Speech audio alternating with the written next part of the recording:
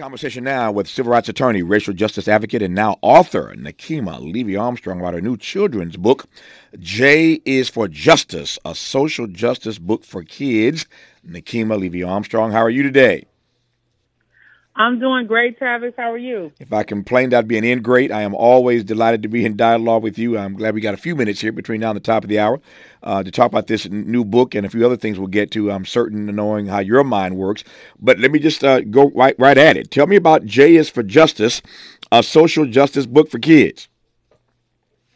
Yes. So I wrote J is for Justice as a way to bring children into the conversation about racial justice, social justice activism, protests, and conversations that typically as adults we might be uncomfortable talking to our children about. But I think that it's incredibly important for parents of all racial backgrounds, and particularly Black parents, to be confident and to be intentional about broaching what are sometimes sensitive subject matter with our children. Our children are paying attention to social media, whether it's TikTok, Instagram. They're listening to their friends. They know that something is happening with regard to this push for police accountability. They're seeing protests. Some of them are attending protests. And if we leave it up to society to educate our children about these issues, we're going to get more of the same. So this is a way of disrupting the status quo and beginning to put the power into the hands of parents, teachers, and our youngest learners in this society. I just said earlier in today's program, Nekima, that to my mind, racism is still the most intractable issue in this country. And if we adults have not figured this thing out, this racism thing, this justice thing, this equity thing, if we haven't figured that out as adults, tell me why you think it's necessary or legitimate to bring children into the conversation. Well, I think that children are already a part of the conversation. So, my youngest child is 5 years old. And from the time I was pregnant with her, I was bringing her out to protest. And then when she got older, pushing her in her stroller, walking with her. And so she was walking in solidarity with the community at various marches, holding protest signs, learning some of the chants. And the reality is that she wasn't the only child out on the front line. Many parents were bringing their children. Some were literally newborn babies who were out there in solidarity with the community, standing up for Black lives and standing up for justice. And so I think about someone like Derek Chauvin, for example. Imagine if his parents had taken the time to intentionally educate him about the history of racism and white supremacy in this country, as well as law enforcement. I don't believe that what happened on May 25th of 2020 would have happened. I think he would have had a different level of consciousness about these issues and would have made a different choice than what we saw, which was him killing George Floyd in such a brutal and horrific manner. So I think if we're trying to break some of these cycles from the past, that we have to be intentional about educating our children to become the types of public servants, advocates, organizers, and activists that we need to see to help transform our society and the world at large.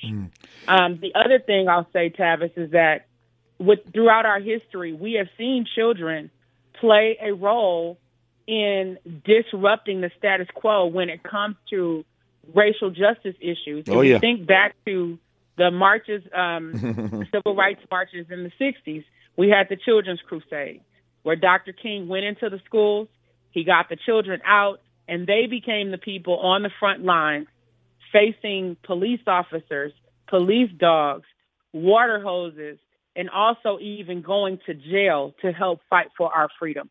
We can't allow that history to be erased. Our children need to understand that they matter in the fight for racial justice. You are prophetic. I was just about to go there. I asked you a question about that. And as always, you jumped ahead beautifully, because it seems to me, I'm a student of history, as are you. It's not just even the civil rights movement. There is no history for social justice in the world no noted advancement that did not have at the apex of that movement, at the crescendo of that movement, the involvement of young people. So you are right. There are young people in the civil rights movement, Kings putting kids in the streets. When America turned on their televisions and they looked at Birmingham, as they called it back then, Bombingham, and they saw those kids being water hosed and having dogs sicked on those kids, that changed. Dr. King, if you were here right now, would tell you that changed the whole movement. It changed America's impression. That gave the impetus that we needed to get the Voting Rights Act passed and the Civil Rights Act passed when the country saw the way these babies were being maltreated. But let's just not stop here. Let's go to Tiananmen Square in China. The world saw those kids lay their bodies down in front of those tanks in Tiananmen Square and dared those tanks to roll over them. It changed the conversation about human rights in China. Let's go to Soweto in South Africa. I could do this all day long if we had the time. So I take no. I take you educating us. No, I take your point. I take your point. It is your point. I'm just augmenting it. That you're right. That there is no movement for social justice anywhere in the world that does not at some point in that advancement, Nekima, have the involvement and the engagement of young people, which leads me to ask, your daughter didn't have a choice. Her mama is Nekima Levy Armstrong. But is there an age appropriate time where we expose kids to ideas and to challenges and to issues and to books like yours, J is for Justice, a social justice book for kids? Is there an age appropriate time to get kids thinking about these kinds of issues? I mean, if I had it my way, I would honestly say once they're able to walk and talk, that we start having conversations with them. You know, when my children were little, I would show them documentaries. You know, I showed my children Roots when they were little. So my son was about 3 years old and he knew the name of Kunta Kinte. And, you know, we were but I was intentional as a mom because I knew that the world around them was going to indoctrinate them to be anti-Black. That's just from the time they come out the womb, and even when they're in the womb, they are facing anti-Black oppression, right? How many Black mothers don't make it through childbirth because of some of the medical racism and anti-Blackness that exists?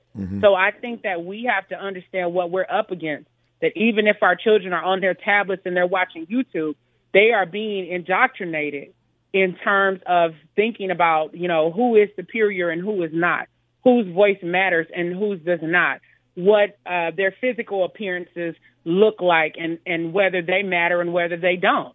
Because think about what happened during Brown versus the Board of Education and how Thurgood Marshall worked relentlessly to highlight how children were being impacted by school segregation and Jim Crow. And remember that famous doll test that they did where they showed that our young children were already selectively identifying white people as being good and superior. The white doll is better than the Black doll.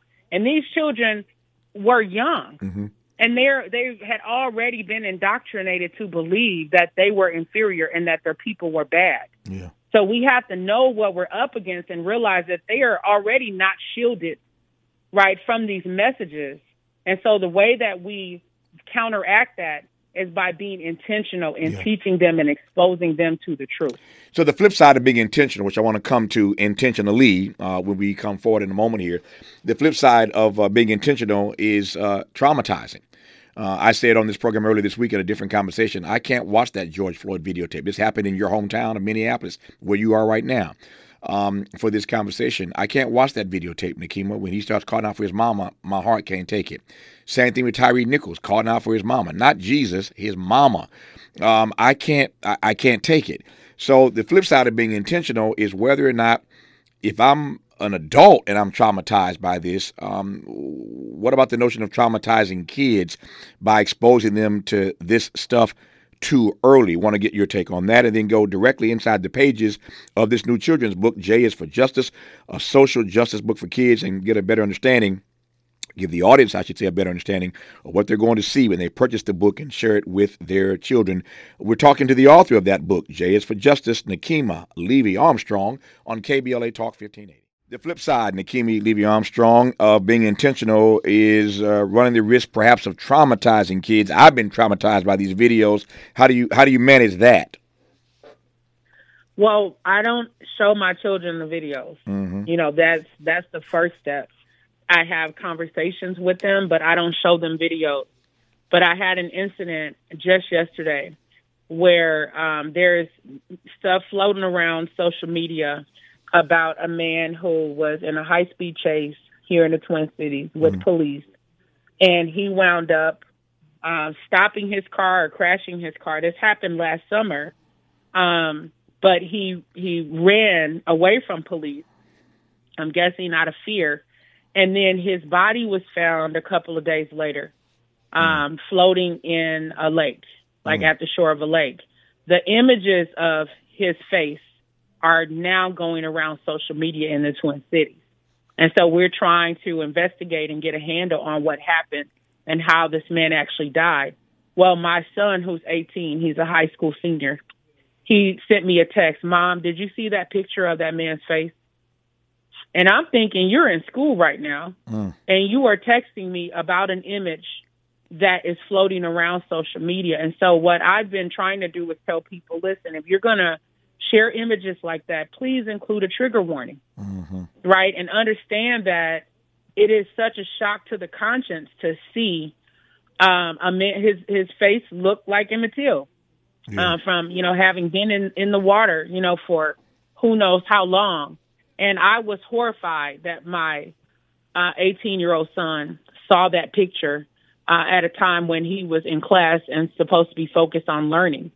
So I do my best as a parent to shield my children from those images and from videos, but I don't shy away from the conversations in terms of talking to them about the dangers that we have experienced as a people, and particularly him as a black male growing up in this society, knowing what he is up against, along with so many other young black men who don't get an opportunity to keep their innocence intact, through no fault of the parents, but just by virtue of the society.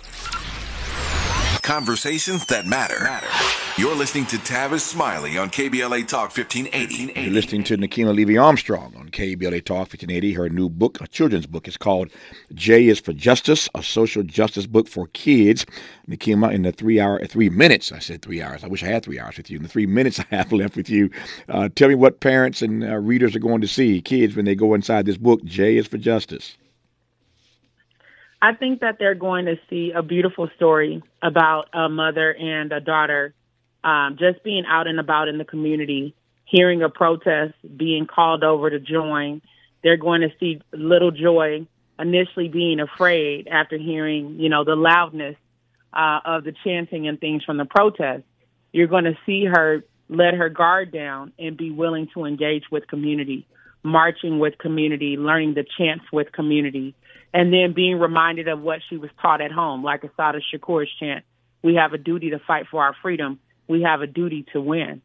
And you'll see also vivid images and illustrations in the book that complement the story. My illustrator, Tiffany Baker, is a young black woman out of Brooklyn who did a phenomenal job capturing the essence of the movement and Joy's story throughout the book.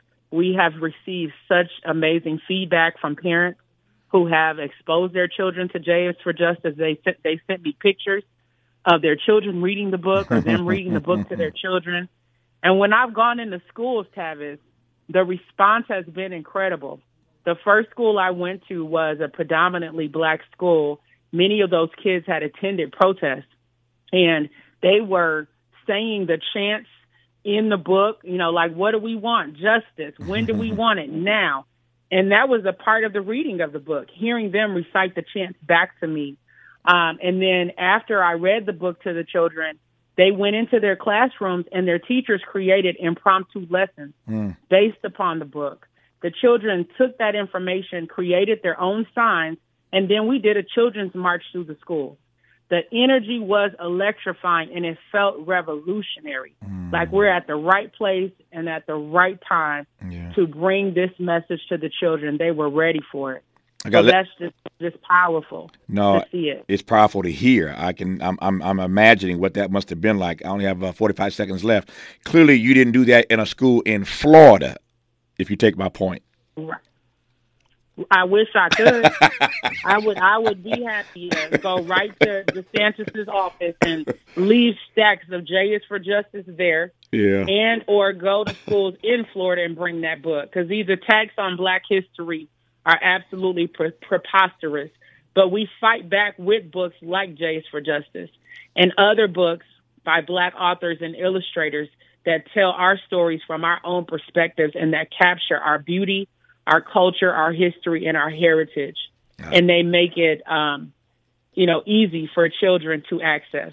I love Nekima Levy Armstrong. That's how you close the show. That's how you close the hour. I figured if I teed that up, she'd do something with it, and she did in fine fashion as always. Her book is called J is for Justice, a social justice book for kids, obviously a children's book. You can get it wherever fine books are sold. Again, J is for Justice. Get it for your babies. Nekima Levy Armstrong, congrats on the book. Good to have you on our program once again. Thank you, Tavis. I appreciate you so much. Likewise, all the best to you. More of Tavis Smiley after news, traffic, and sports on KBLA Talk 1580.